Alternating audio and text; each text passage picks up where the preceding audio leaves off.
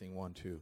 Testing. We probably don't need the mic, but since we are doing recordings of all the workshops, so we'll use the mic for that sake. It is so awesome to be together. Thank you. We're going to pray, and then you're going to meet, 5, 6 of the most amazing people that I get to deal with and relate to on an ongoing basis. We have a very, very precious leadership team, and these are individuals that are engaged in all kinds of wonderful things in different parts of the world. So we're going to tag team pretty much everything we do as a team. We end up doing a lot of stuff together. Even though we don't live in the same area, we have the joy of doing a lot of things together. So let's pray, and then I'm going to introduce the first one. And then what we're going to try to do is we'll try to be quick enough and efficient enough. Right, team? Hallelujah. We're going to be efficient, and then we'll go into Q&A and discussion, really, and talk about anything and everything you would enjoy asking about. And we probably won't have the answers, but we'll write them down and get back to you. No, Raul always has the answers. Raul, right?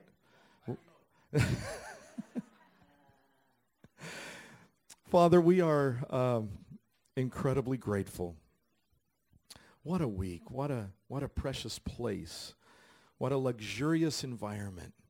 Thank you for gifting us this precious time together. And Lord, the environment's wonderful, and the logistics and the infrastructure is beautiful, but Lord, we get to hang out together as a community, as a family, as a tribe, as people that you placed in a family to glorify your name together. Lord, we ask that this time right now would be a continuation of what you've been speaking to each one of us. Lord, you've been transforming and changing and renewing our minds and encouraging our hearts. Lord, thank you. May this time be that, and continue to speak to us.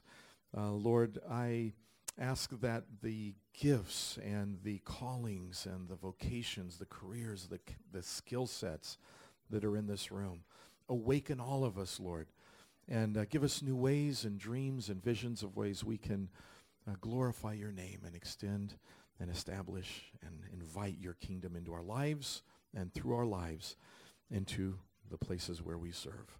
Lord, we thank you. Thank you for Raul, for Ali, for Sue, for Charles, for Joe. Lord, thank you for this incredible team and this wonderful time. In Jesus' name, amen. And Christian is in the green shirt back there. If you need anything, he's here to help us as well. And he's got materials for you that might have been on your chair.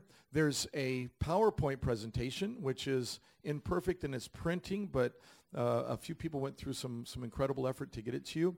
But then there are two loose pages with 3 sides. Those are the actual handouts materials, okay? And we'll talk about them at the end. So without further delay, the amazing Sue Spausta that makes Larry look great all the time. Oh, thank you so much. Oh, thank you, guys. Well, it's a joy to be here with you this morning. And in case you don't know, my name is Sue Spausta, and I coordinate affinity networks for Foursquare for the national office. And BAM is one of the affinity networks.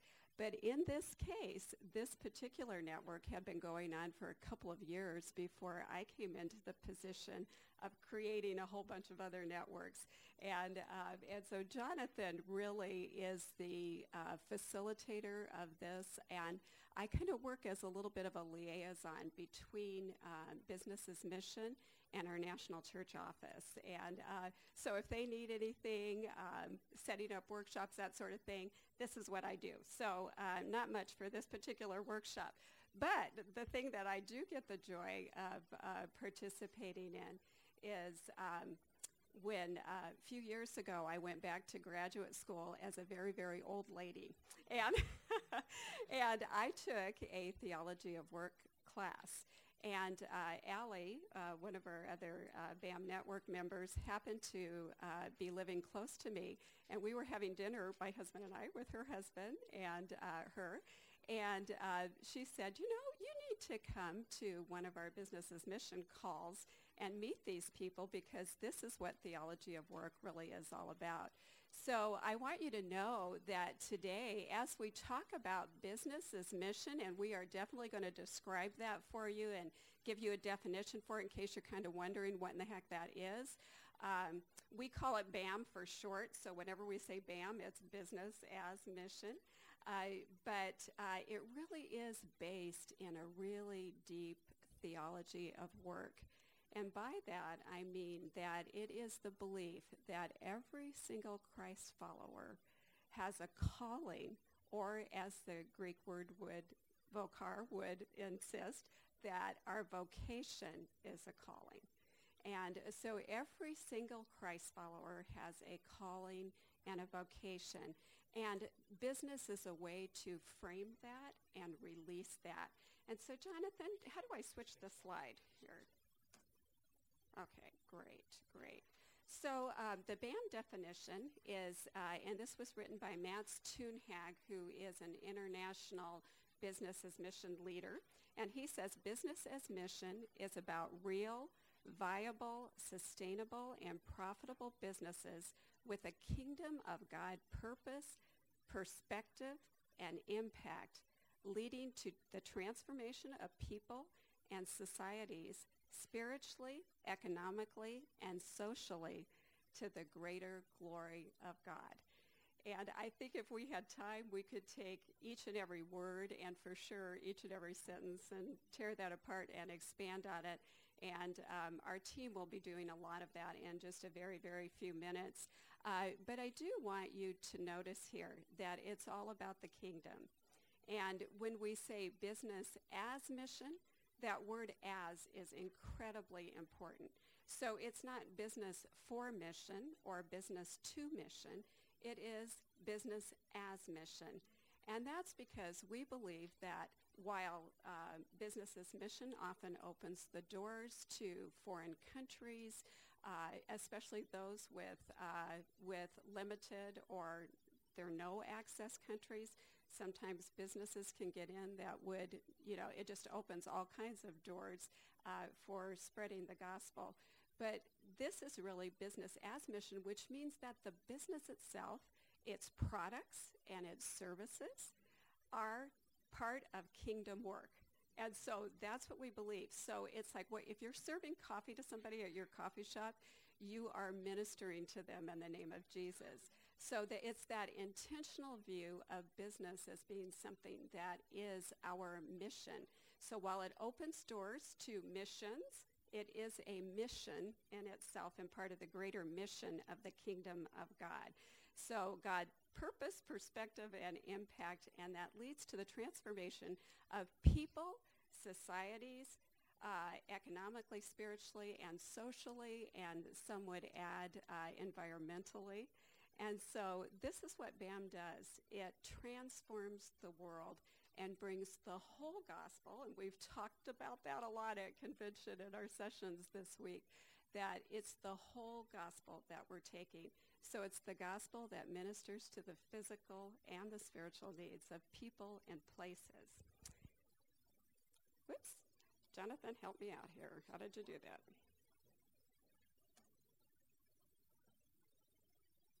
It's a good thing I only have 2 slides to do. So. Okay. All righty. So these are this little chart here kind of describes some of the difference that BAM can make in our world. And if we started with the green circle, business as mission itself, and then move to the right, revenue is a really important thing. And when I say revenue, this is it's not wealth accumulation for the sake of wealth accumulation, but it's creating a sustainable revenue that helps reach the people that need it most. So this is about sharing those benefits of actually being a sustainable company that makes money. So we are definitely talking about business here in a profitable manner, okay? All righty, and then, well, who wants the other kind, right? The unprofitable kind we don't want.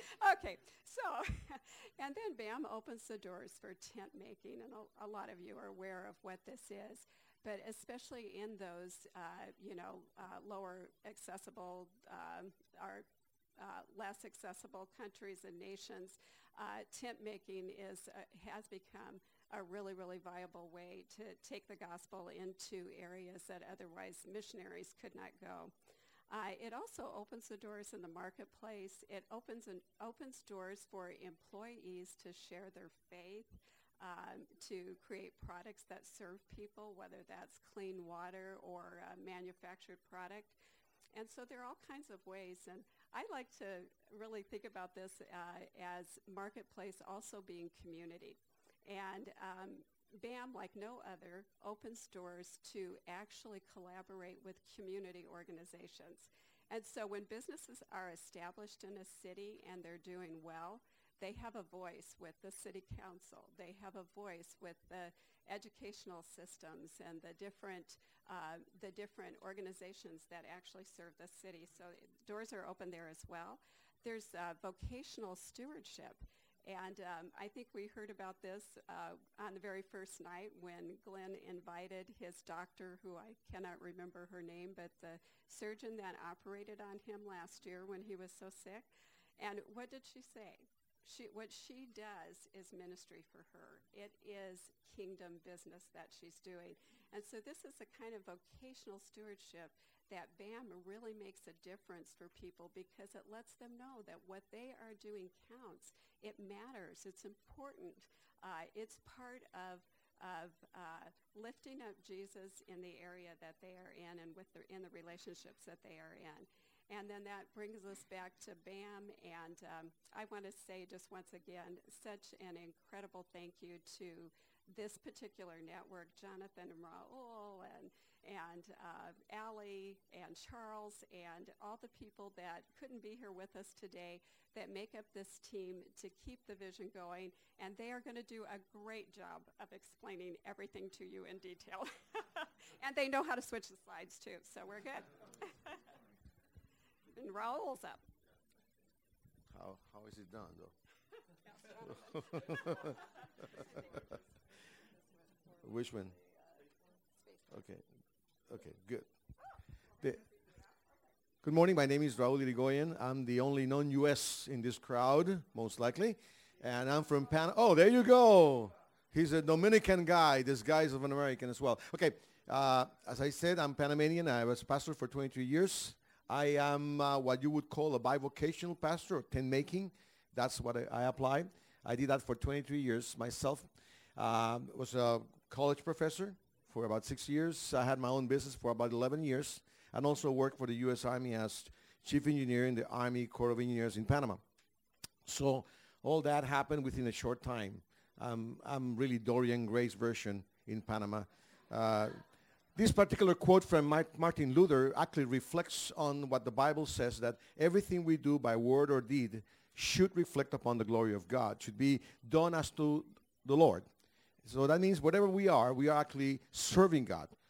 This dichotomy we have made up of our lives, that's really doesn't hold much water in terms of the gospel and the Lord. But still, what he's saying, though, is that as a shoemaker, and we could paraphrase that today to say something like, when you are in the marketplace doing what you do for a living, it's you should not rely on just simply slipping Bible verses, but actually you should do your things with excellence so that you can communicate to others, to the community, to the people you serve, that you do it with love, that you're conveying something just beyond a product. When I had my own business, the very interesting thing is I was able to capture a niche in the market of what I was doing just because of service. Anybody could do what I was doing, but I added a special thing extra. I actually cared for people. And one of my clients, which was an architect, he did not become a Christian that I know of at the end, but every time he had a problem, he would call me on the phone. He said, Raul, would you pray for me? Because I had preached the gospel to him, I'd shared with him, I prayed with him in his office. He would actually call me, not to do business, but can you pray for me? That was absolutely incredible. But that's important. We need to know that wherever we go, we have a role to play as a minister. So we deploy hundreds, thousands of people on Monday from the church to the marketplace. So it's up to all of you who are pastors to make sure that you understand that and you send them every week to do that. Because in business, when we are in the marketplace, actually we have access to all kinds of networks and relationships. Some people don't realize that. I was a tent maker, but I also was engaged in marketplace ministry, because I not only earned my living in order to minister, but while I was earning my living, I was connecting with people that would have never made it to church unless they become disciples of Christ first. And in business, you do have access to vendors, co-workers, associates, owners, investors, suppliers, and customers. And if you relate to them well, potentially to their families and to their spheres of influence. It's incredible the amount of connections, possibilities that you have through business. But they all go through relationship. You relate to people. I like businesses that treat their customers as somebody special. If they're trying to sell you something, you get that feeling pretty quick. But if they want a return customer, you can also catch that too. And the idea as a business person was always to do that. I created relationship with my customers, and they were always repeat customers. When they come back for more, you got it. And if they come back enough, you have a relationship. And if you have a relationship, you can always share the gospel. True, not like from a pulpit perspective, like in a pastor, you preach to the people in the pews, but not in the marketplace. Doesn't work that way. But there's all kinds of ways. I was able to pray for the sick, pray for the oppressed, pray for people whose children were trying to commit suicide, business people. But they wouldn't go to church. But they knew me.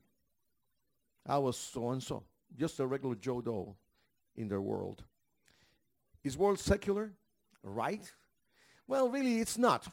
Because everything to us as Christians should be sacred. There's no divide. This is something that, this sort of dichotomy was created in the after the church became structural very much after the 4th century. It starts developing over the centuries. And we grasp onto it. And of course, it feels good to be on the clergy side of it. People actually look at you, and sometimes in Panama, with a Catholic background, people say, oh, you're closer to God. Okay, that speaks of two nonsenses right now. One, the person that says it is lost somewhere in limbo. They think you're actually closer to God. But the fact that you affirmed it also means you're lost too. Because with God, this is like a binary relationship. You either are saved or you are not saved. You are dead or you're alive, period. Now, you may have a role, a ministry, a calling, but not from a special platform. You are the same. You're saved. You're a son or daughter of Christ. That's all, okay? But then you can serve God in different ways. So let's start moving away from this sacred secular divide. Let's empower and share with our folks in churches, in whichever way capacity you can do that they are actually ministers, missionaries sent to the marketplace every day. And here we have this. We never teach this, by the way, but it's implied in the way we behave and act on a daily basis and in ministry. We tend to believe, really, in the minds of every believer in your church, unless you teach them otherwise, they tend to believe that the best professions, the best roles they can ever play is to become clergy. And I've seen in my country and around the world, we've seen people that they leave their businesses behind because they feel a calling to God. I never left my business behind because my business started being my ministry. And I stretched my ministry into other areas that the Lord led me to. And there's many more people today doing that as well. In fact, the millennials are a case in point. Millennials don't ask whether I should leave my job or my profession or my business to do ministry. They ask a different question, which is weird for many of us. Why cannot I do both?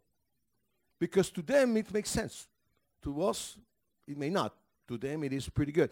But in the past, this was taught, and it's still taught by example, that this is the very important positions. Missionaries, pastors, these people in the clergy. And then we have the helping professions, people in organizations that help the people, the poor, sex traffic, all that stuff. Those people are second in priority, and at the bottom of the pile, for whatever reason, are those that serve mammon. Except that this bottom of the pile reverses a little bit when it's offering time. It's like a way of salvation. If you actually give good offerings, then being a business is not that bad. But no, we have to change that. Because in reality, most of our people, whether we like it or not, are here.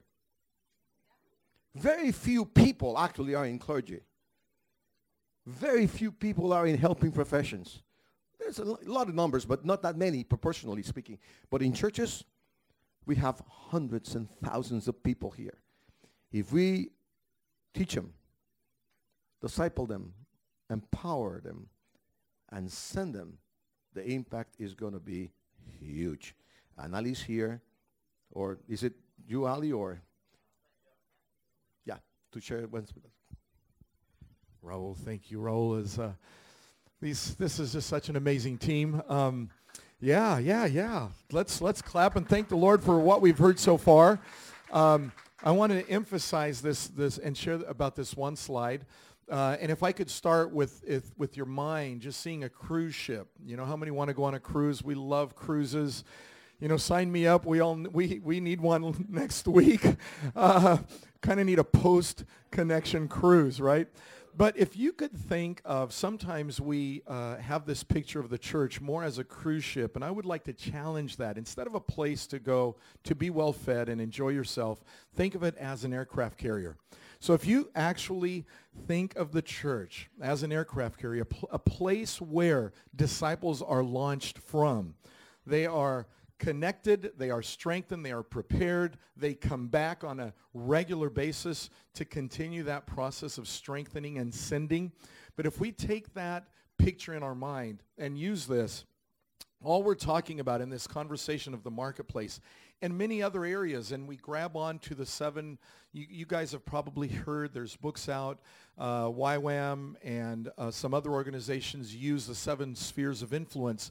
So if you think of the church as a launching pad of disciples into education, into media, into arts, into business, into family, government, religion, and sports, then we start seeing a picture of actual disciples of Christ being sent into different and the most varied and the most creative spheres of influence in a city. And when we talk about business, what this helps with is we're actually illustrating the breaking down of a divide, like Raul said, right? That wall does not exist.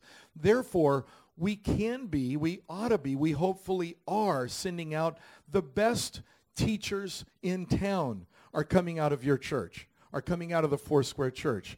The best educators, the best people, the best artists in town are being sent out from church as disciples to influence the arts, media, government. The best city council men and women in the city are coming out of church, are sent to be salt, to be light, with the principles of the Word of God, of the kingdom, to transform areas of government. And business here represents the marketplace. So in our vocations, in our jobs, the church is actually sending disciples into the most varied, employed, self-employed, all of that, the most varied and creative places. And we're hopefully sending disciples that are innovative, they're creative. BAM is an example. And then I would just add this one line below it. As we think of cities and how we see our cities is a whole wonderful, wonderful conversation. And Foursquare has a global committee, a committee of the Global Council that focuses on how we see cities.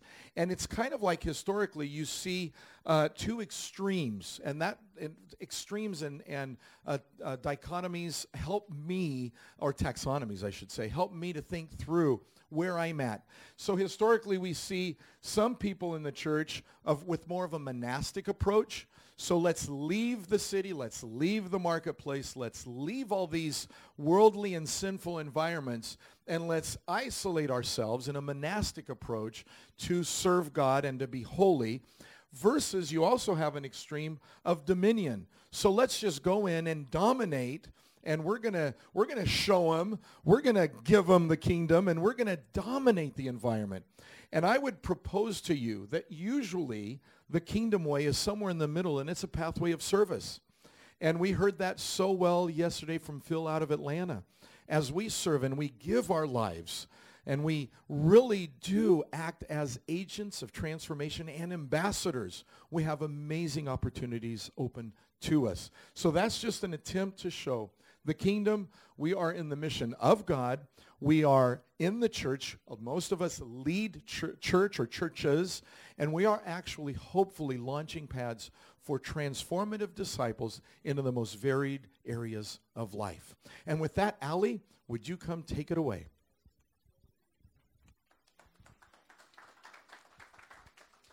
Thanks, Jonathan. So I am a business owner. I've owned a business for 30 years in Portland, Oregon, and I'm also on the board of directors of the Foursquare Church. And I have the privilege of working with this awesome group that we started about, I think it was about 6 years ago. And it's just grown, and we've added so many people to the network, and have had a lot of opportunity to influence the conversation within the Foursquare Church. So it's been super exciting. So the idea is that when you are living into your God-given purpose, that when you go to work, you're going on purpose. It's very purpose-driven, and that you take the light with you. And so, and it's already been covered here quite a bit, but the idea, I mean, for anybody that's in your church, if they have a job outside of the church, it's because God put them there. They are there on purpose, and that is the open door. And that slide before that had, that Raul covered, that talked about business leads to relationships, and the relationships is where discipleship starts, because discipleship starts even before people come to Christ.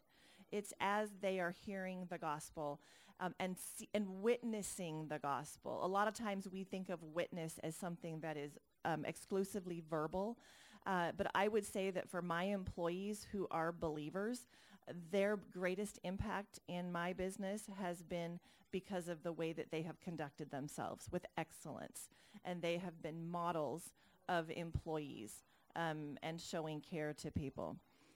This awesome quote from Abraham Kuyper: "There's not a square inch in the whole domain of our human existence over which Christ, who is sovereign over all, does not cry mine." And that includes the marketplace. You know, and when you study through history and you look at where the gospel has gone, those are the exact same places where you have the greatest human flourishing because of economic vitality.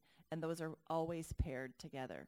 And so the gospel isn't just about freeing human hearts, it's actually about freeing economies.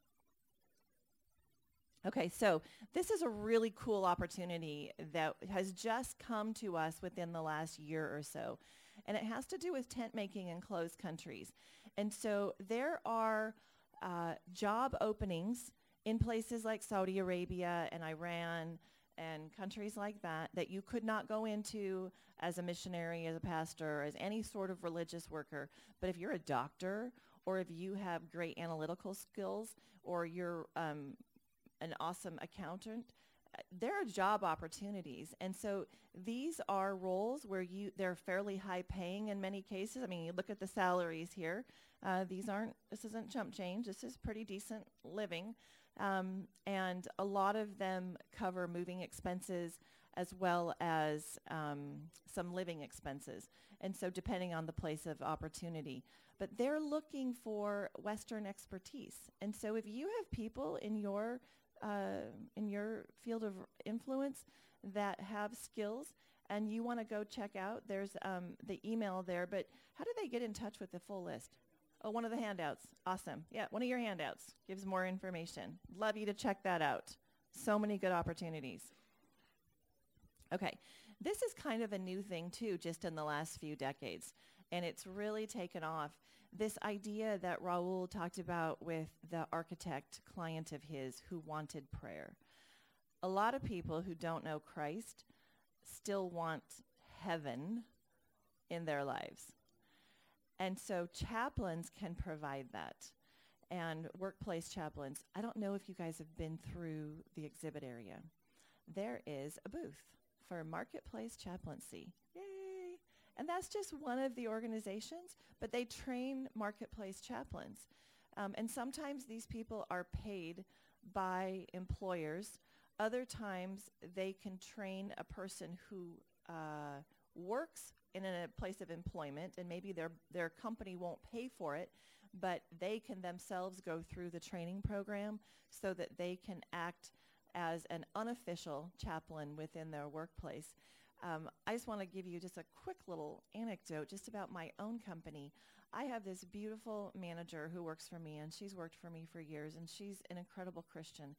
And she is like a mother hen to her staff.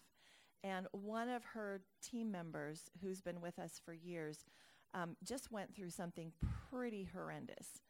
And they spent time in prayer. They have actually had seasons of prayer and fasting in her department, praying over the needs of her coworkers. And so those are the types of things that, whether or not you are an official chaplain, but those are the types of things that you can engage in. But I would love for you to check out Marketplace Chaplaincy. I have a really good friend. He works for a Fortune 100 company out of Florida. They're publicly traded. And the first day on the job, he went into the COO's office, and the COO said, "How can I pray for you?" And he said, "Tell me about how how you're structured here and the types of ways that you interact." And they said, "Well, all of the executive team are believers, and we really rely on God to lead this company. And they, do over $1 billion a year in revenue." And so that's pretty extraordinary to see that. Okay, so lastly, this is really cool too. This is something that's just happened in the last probably 3 years, instigated really by Jonathan.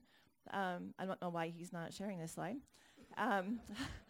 But these are two programs, Urban Edge and the Refugee Incubator, that are training youth in entrepreneurship. And I think we're in our 4th or 5th cohort right now. These are small groups of young people who want to be entrepreneurial, who want to be on mission, who can go through the incubator, and then, or the Urban Edge training. And then the Refugee Incubator as well these are opportunities for people that are in refugee camps, because oftentimes economic situation is really dire. Like, they don't have the opportunity to get regular jobs. A lot of them don't have the paperwork or the proper credentials to be able to do things. And so the Refugee Incubator is providing with them some opportunities to actually have like these really micro businesses, and they can actually sustain themselves and support their families. And you're going to hear a little bit more about that. All right, so is it Joe? Oh, Charles. Hey, Charles.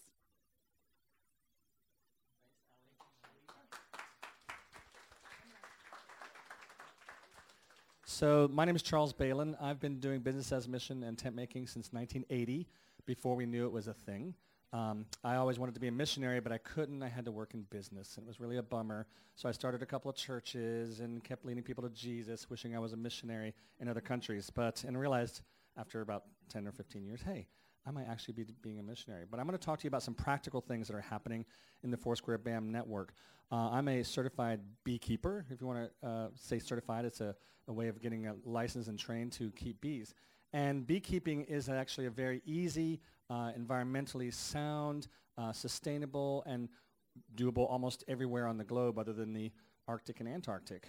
Beekeeping is a great way to earn money and to support your family and to help your community and citizens.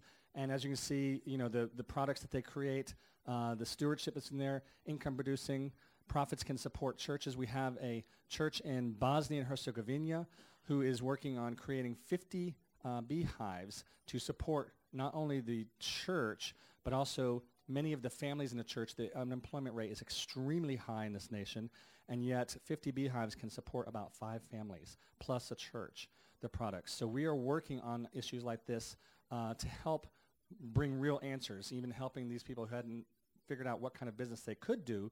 And this business is a way that will help support them. And I want to call Joe up here. Joe is a new beekeeper, and I want him to share with you what he's discovered in his first year in beekeeping. Thanks, Joe. Yeah, thank you. Yeah, so new beekeeper, right? How many That's students me. do you have? I have zero. No stings yet. No stings yet. Me or my family. So, yeah, you get one hive and it's like 20,000 bees in there. So yeah, I think I think just the produce of one hive is like 60 to 80 pounds of honey in 1 year, and you can think about what that would mean to certainly a micro business startup opportunity. The learning curve isn't very steep. You know what I mean? I mean, you check your hives 4 or 5 times a year, maybe more than that if you're just curious. But yeah, I've been involved with the BAM conversation since we started in some fashion, and have some relationships with people here in the States. One of them is called Nature Nates. It's a honey company out of Texas. They supply to Walmart, Trader Joe's, Sam's Club. So most of the honey that we would purchase that are white labeled are processed through his bottling plant. He has 100,000 hives in Zambia right now that they have started, micro enterprise businesses through there to really boost the employment rate of a nation. So it's amazing how something that simple can have that kind of maximum impact. So that was really one of the reasons why I got started beekeeping, because I was just fascinated by that work. In addition, I had a conversation with one of our missionaries, Bill Kieselhorst. Some of you might know him, but he was a missionary to Africa for a number of years. He introduced me to my mentor in beekeeping, a fellow named Rick, who had several failed business attempts of his own in other areas, and we just got to talking about beekeeping, and you would have thought, we were talking about heaven when we're talking about beekeeping. I mean, this guy, he's been doing it for 40 years and is absolutely brilliant in it. But just really just kind of opened my eyes to on-ramps for missions that you never know what people have passions for and how deep they run. And he is so excited about just the field of opportunity that God would have put that skill in him that he can now share with the world. So he had never actually thought about that. So I think with the BAM conversation, there's just tons of opportunity there to encourage people toward missions. So thanks. Thanks, Joe. Appreciate that. And that's awesome. It's exactly what we're talking about. BAM is real-life solutions. It's not pie in the sky, something that we study in college and think, oh, maybe that'll work. It's actually working. This is an unemployed man in Bosnia who's now able to process honey and feed his family with the sales of this. And otherwise, he would not have a way to feed his family. So this is real life happening today, and we're working on things like that. So another real-life example is coffee. Anybody coffee drinker? Anybody? So here we go. If you're looking for a place to buy coffee, we've got some places for you. We have started what we call the coffee network here in the Business as Mission for the Foursquare. And we've got growers, we've got processors, we've got distributors and retailers, where the whole spectrum of coffee is covered in this group. It's really a great community impact because, as you know, coffee plants need to be harvested and taken care of, and that's not a one-person job. That's a group. And then we help those people finding buyers for them so they can process it and distribute it and buy it. It's sustainable and environmentally sound. Again, you're not pouring pollutants into the air. You're really helping the environment and helping communities who are working in that process. The global trade, when coffee is sent from Java to Belize, or from Colombia to America, obviously the trade is helping the farmers and the people who are receiving the coffee. As you know, in economics, the trade goes on up, all the way up. The high demand for quality and socially responsible products help us to be different from everybody else because we have quality. We know where the coffee comes from. Same with the honey. When you know where it comes from, you can be sure. As a beekeeper, I'm often alerted to things that are happening. A lot of the honey that you buy in the market is processed with sucrose and corn syrup. Do not buy, by the way, Chinese honey. It is imported here, and it's a lot of fake honey. Try to buy local if you can, please, if you really want the real honey. Just a note there. But this coffee group with Thai and coffee, fantastic way of getting involved. If your church gives coffee to your parishioners, please think about supporting BAM missionaries in the field. And we can give you a list of places where you can procure coffee. I will tell you, it's probably a little more expensive. But you could also give thousands of dollars to missionaries, or you could support BAM missionaries who are working and bring you a product that's useful to your congregation and your group. Businesses as well, if you're in a business, please think about that. So these are real-life examples of what's happening today. And I could talk even more about other things that we're doing around the world that are just amazing how God's at work. We have hospitality businesses that are going along. We have IT businesses that are happening. We have just the spectrum in the field as Ali shared, the different kinds of ways. How can you help your church see itself as sent within a BAM community? Visit workplaces. So I was on staff as a missions pastor for a little while, and people would be shocked when I'd go into somebody's workplace, and I'd say, I'm going to meet so-and-so for lunch. Sometimes I wouldn't meet them for lunch. I'd go pick them up, and I'd go into their reception office, hey, I'm here to pick up George. And George would come like, oh, yeah, let me introduce you to my coworkers in my cubicle or whatever. And people are like, oh, wow, it's your pastor's coming to visit you? I mean, it was as if, I was, the Pope coming in. They're like, wow, it's amazing. And I'd have, sometimes vice presidents, oh, you're the pastor? Let me introduce you to some people. And just like the chaplaincy, they want that spiritual touch, they think, that's coming into their workplace. Commissioning services. All of us have done things like, a back-to-school drive with backpacks, or, let's commission our missionaries. Anybody ever commissioned new teachers at the beginning of the year, or accountants before April 15th? Can you needed some commissioning. The workplace in your congregation that you're involved with, they are working in the field, in their sphere where God has placed them. Think about commissioning, study a business marketplace influence, and then at the end of that, have a commissioning service for those who participated in your small group and say, you are now sent to your marketplace, to your community. Teach the Bible from a marketplace community perspective. Think about the number of ways business and trade, even Proverbs 31 woman, the woman everybody hates, all the women hate. Like she breaks in things, she sells them, and she supports her family, and all the women are like, I hate her. But anyway, she's a businesswoman, right? Study the marketplace from the perspective in the scriptures that you see. It's all over the place. God, remember, work was not the curse, right? The curse was put upon the work after we already began working. Working was what we were made to do. And as we've all heard, if you find something you love to do, you will never work a day in your life, right? When you're working and you're working under what God sent you to do, it's a blessing, and it's such a blessing for you. And support BAM missions and missionaries. We all know there are missionaries who need full-time support. There are a lot of missionaries that are working in the marketplace, tent making and starting businesses. And sometimes I have to teach pastors, you commission them. They are going to the same place. They might be in Indonesia, and you might have a missionary that's on support in Indonesia. Both of them need support. They need care. They need pastoral care. They need to know that they're thought about. I was on the field for many years in Asia, and I had my church send teams into Asia, and they never let me know they were there. They never visited me. I found out after the fact. They're like, oh, we were 60 miles from where you were. I'm like, 60 miles? I would have taken a train to see you, somebody from my home church. And they're like, oh, well, we thought you were busy. Yeah, I'm also 60,000 miles away. I would have loved to have seen somebody. I fired my church because of that. And I told my pastor, you failed as a pastor because I'm a missionary. Just because I'm working and you don't have to pay money to me, you still need to pastor me. We need to think about that. Those who are working on the field, if you know people who are saying, oh, he's got a great job with IBM or Cisco or in the pharmaceuticals or engineering, and they're over there making great money with these incredible salaries, they need to be prayed for. They need to be covered in prayer because they're in the pointy edge of that spear, right? So we all need to be thinking about that as part of our work to see ourselves as sent. So I want to encourage you in that as you're thinking about business as mission. The last thing I want to explain real quickly, the HR part, if I can.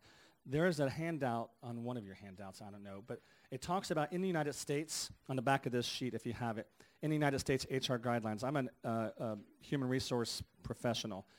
When I teach about business marketplace ministry and business as mission, I get pushback in the United States. It's illegal to talk about your faith in the United States. It is not. You have a right according to Title VII of the Civil Rights Act. All right? If you're allowed to talk about your kids' sports, if you're allowed to talk about your favorite politician or your least favorite politician, if you're allowed to talk about your family things, you're allowed to talk about religious activities and your spiritual faith. Now, how we do it is with gentleness, with wisdom, right? We're not meaning to be offensive. We want to be attractive. But you're allowed. It's not disallowed. I did in the United States in the times I worked here in the United States, and I had people who were not Christians came to me constantly saying, would you pray for my family? Would you pray for this? Can I ask you questions about I'm struggling with this? Just because they knew I prayed and that I was a Christian, and I wasn't afraid to talk about it at work. So think about that. If you're here in the United States or any workplace, you're allowed to talk about your faith, okay? And it takes a lot of restrictions for them to put that down, but you have that allowed. Come on up. And so, Charles, thank you.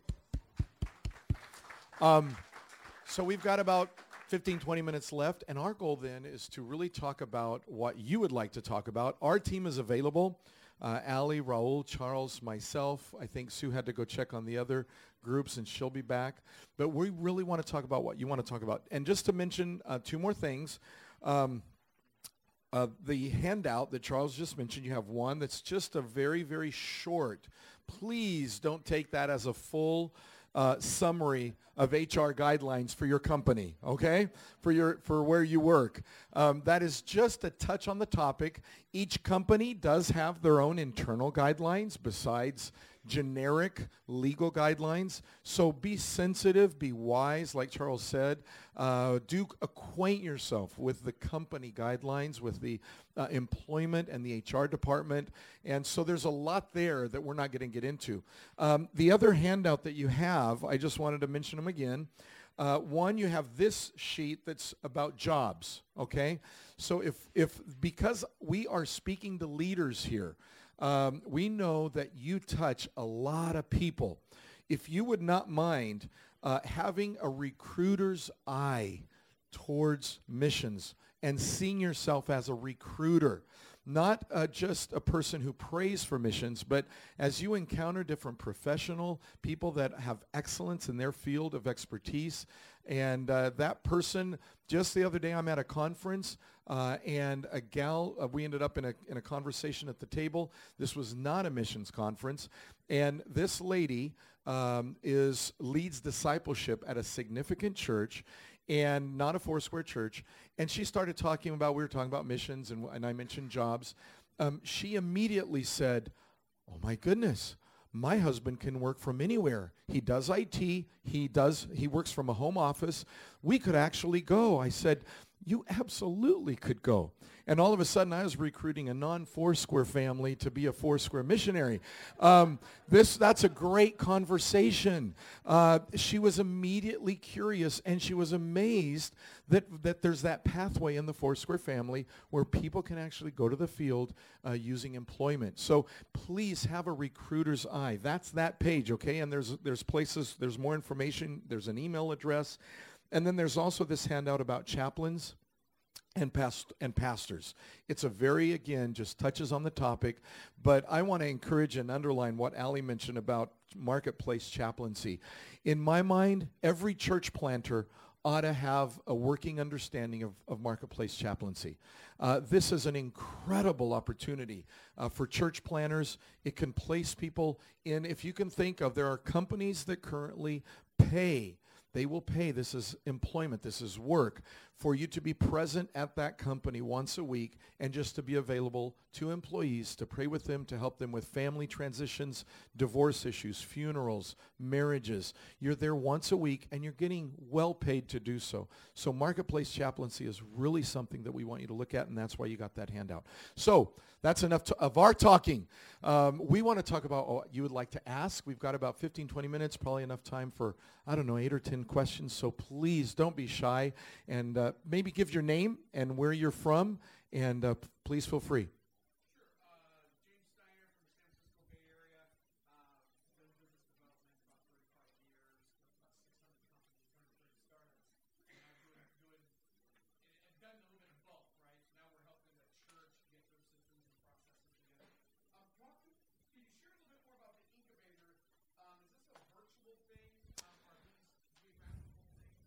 Thank you. Thank you for asking, and would love to learn more about what you're doing in terms of development.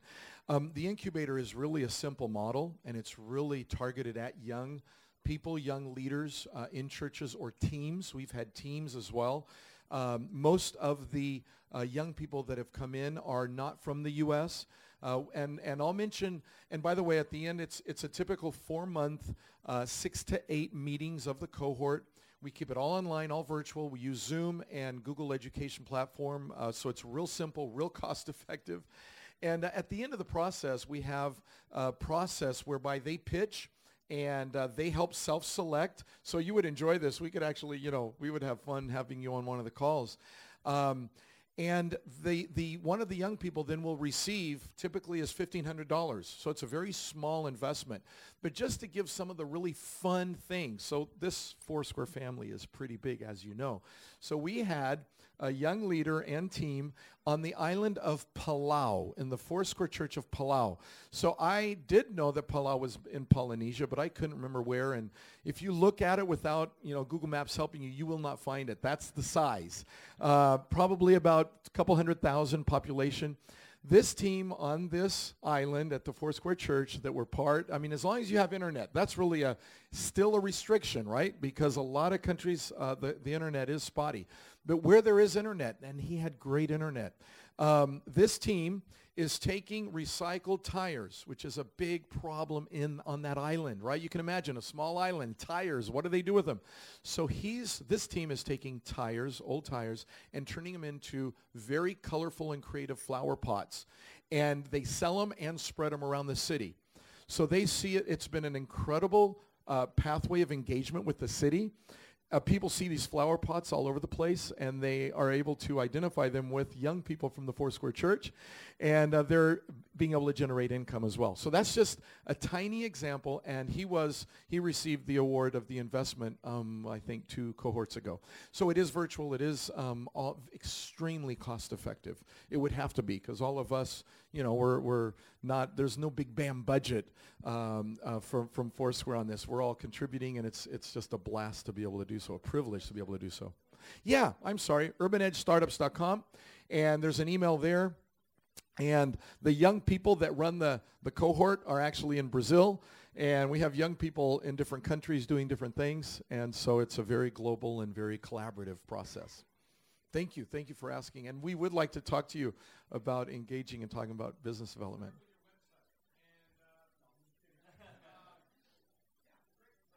Yeah, we can email, make sure we have your, by the way, there's a sign-up sheet. Christian again, introducing Christian back there. He's going to lock the door. He won't let you out unless you give him your email address. By the way, we do calls every other month typically. We will do like a webinar style call. It's a little more informal than a webinar. And we'll grab a topic. We've had very well-known people on these calls in the Christian business world, and we'll have conversations and Q&A and all that on the call, so we'd love to connect you with that. Again, I'm talking too much. More questions?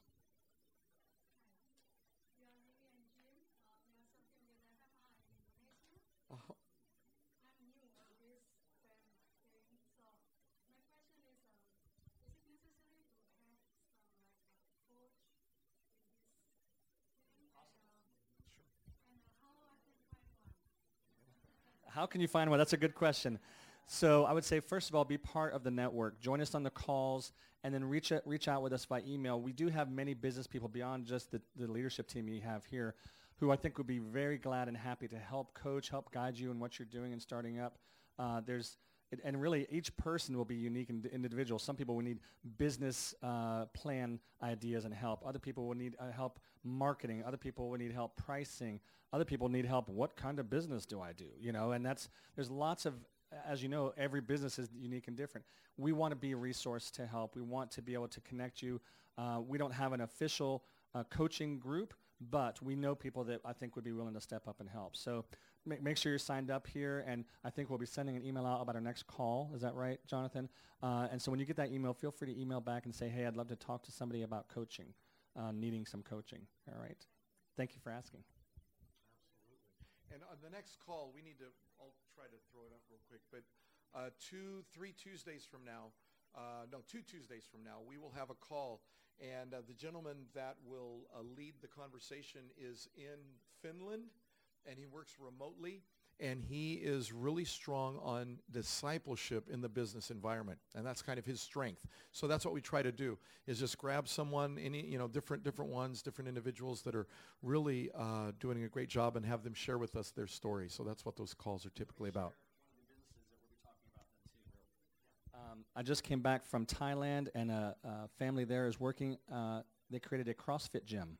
Now, we all know CrossFit's a big cult, right, where, you work out for 700 hours and you throw up and you roll tires and all this kind of things.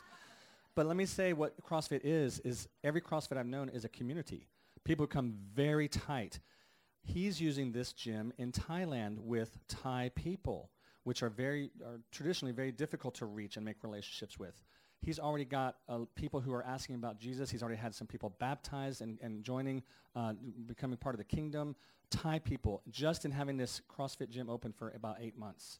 And it's probably the most effective CrossFit gym I've ever seen done in a marketplace ministry, and it's exciting. So things like that, you never know. And this guy was a farmer, all right? He's from South Dakota, and yet he's doing this gym and leading Thai people to the Lord. So. Go ahead. Questions? Raul and Ali are here too. Yes, sir. Please say your name and where you're from.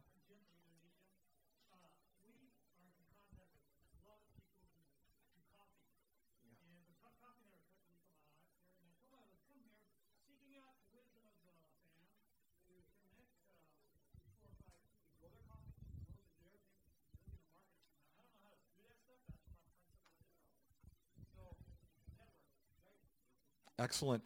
Tomorrow morning, by the way, usually it's more missionary focused, but at 7 a.m. tomorrow morning, we'll be on the balcony by the Delta Marketplace, and we're going to really focus on, we're going to have a table that's going to focus on coffee.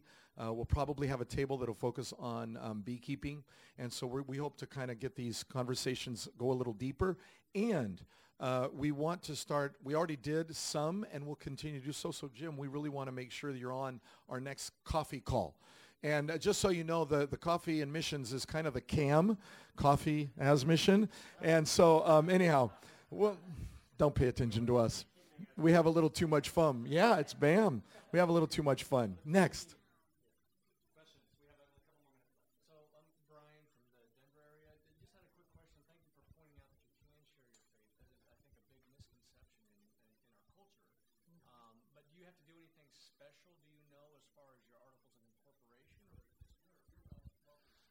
No, you're federally allowed by the federal government according to Title VII of the Civil Rights Act. So they'd have to actually prohibit you and make that prohibition public to the whole company of you speaking your faith. So they have that right, but they have to make it very clear. So, and it's unusual for a company that would do that would be really, they got some other things going on too. So it'd be very clear though. And we would always encourage you to really, especially a person in employment, to befriend the HR department. Really see the HR department as your ally and your friend. They are typically, usually, trying to serve the employees of that company in positive ways, even if they are unbelievers. And so that can be a very open conversation as well. But typically, in your private conversations, you are absolutely free to converse about your faith. What about corporately, though, too, as your company? So if you have to do anything special, like, for instance, you've got a very bold proclamation of faith in your company. When you're looking for people, you have to say, hey, look, we pray together, we do all these things. Is that you mean when you're recruiting employees? You don't have to say anything because you are private or public. The company can perform as its duty because in the United States they have a federal allowance for that. Now, you can't compel. You cannot compel. But my company I work for on the stock exchange, the vice president opened company meetings with prayer.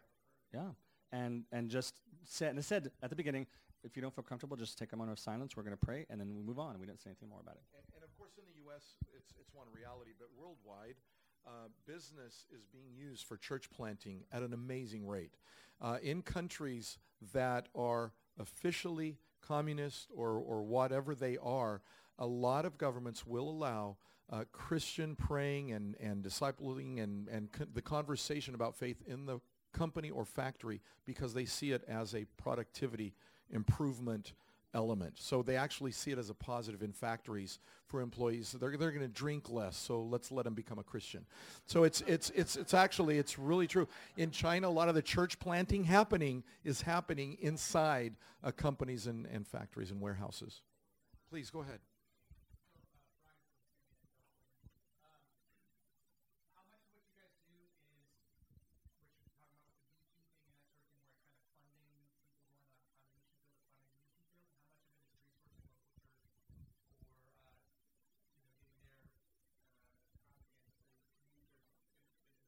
Right.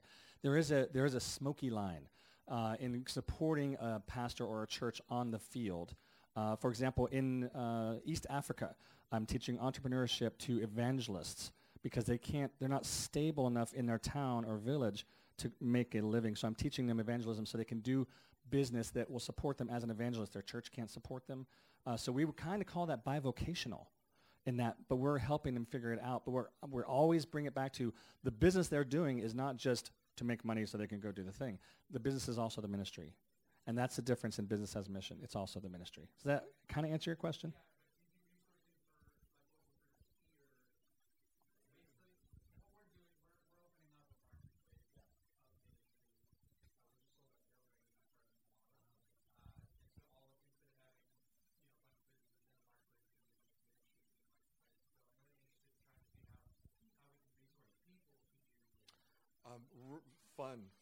Fun conversation. I would encourage you, first of all, if we could take the conversation maybe later today. But one of the things that we really celebrate is when you understand the biblical approach to work, vocation, business, etc. We're not talking about something that constrains. We're talking about something that brings an understanding, a biblical understanding that brings freedom and liberty. So there are churches that are already doing, for example, coffee shops, and intentionally, sometimes the church won't own it, and that's fine. The church does not need to own the business. The church can own the business, but there are liability issues, so sometimes it's better to separate them, create firewalls, which are fine. So there are many complexities and nuances, especially in a more litigious society like the U.S., but I just want to encourage you to see this conversation as one of great freedom and innovation, and young people especially. You sit down with young people, college students, etc., and have these conversations. By the way, please do. Please have these conversations with young people in the church, because it helps them understand that they're not in an environment where they're going to have to fit into a real small box in order to serve the Lord. This conversation is really, really sought after by young people, so it's a great pathway to engage young people. And that wasn't your question. I'm sorry, I went off on a tangent. But let's keep talking, okay? Sorry.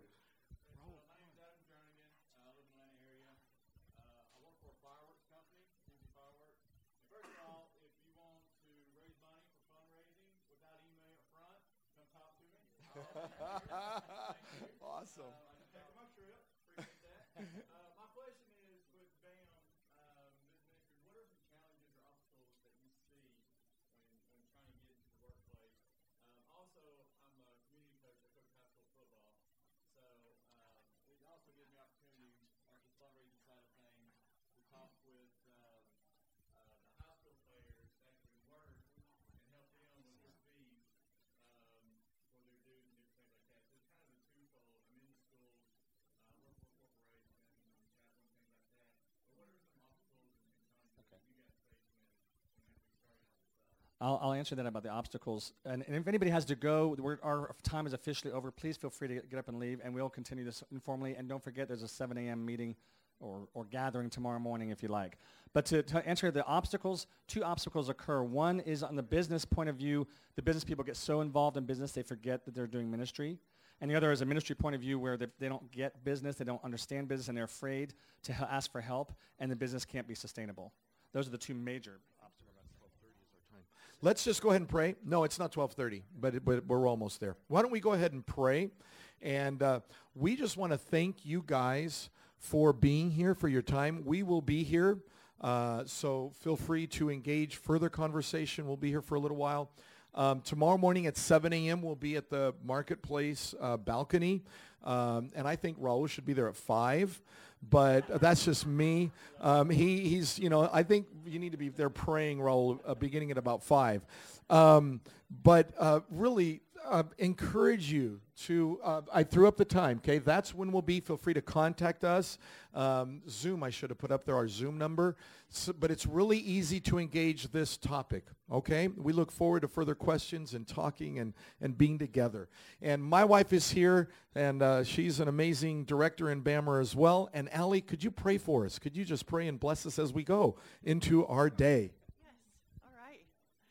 Lord, we just thank you for this time that we've had together today and learn from each other and share stories. God, we thank you for what you're doing in the marketplace.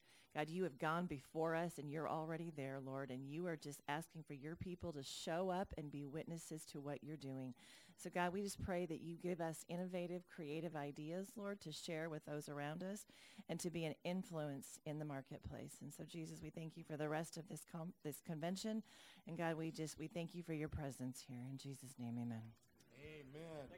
God bless you, each and one and everyone. Thank you.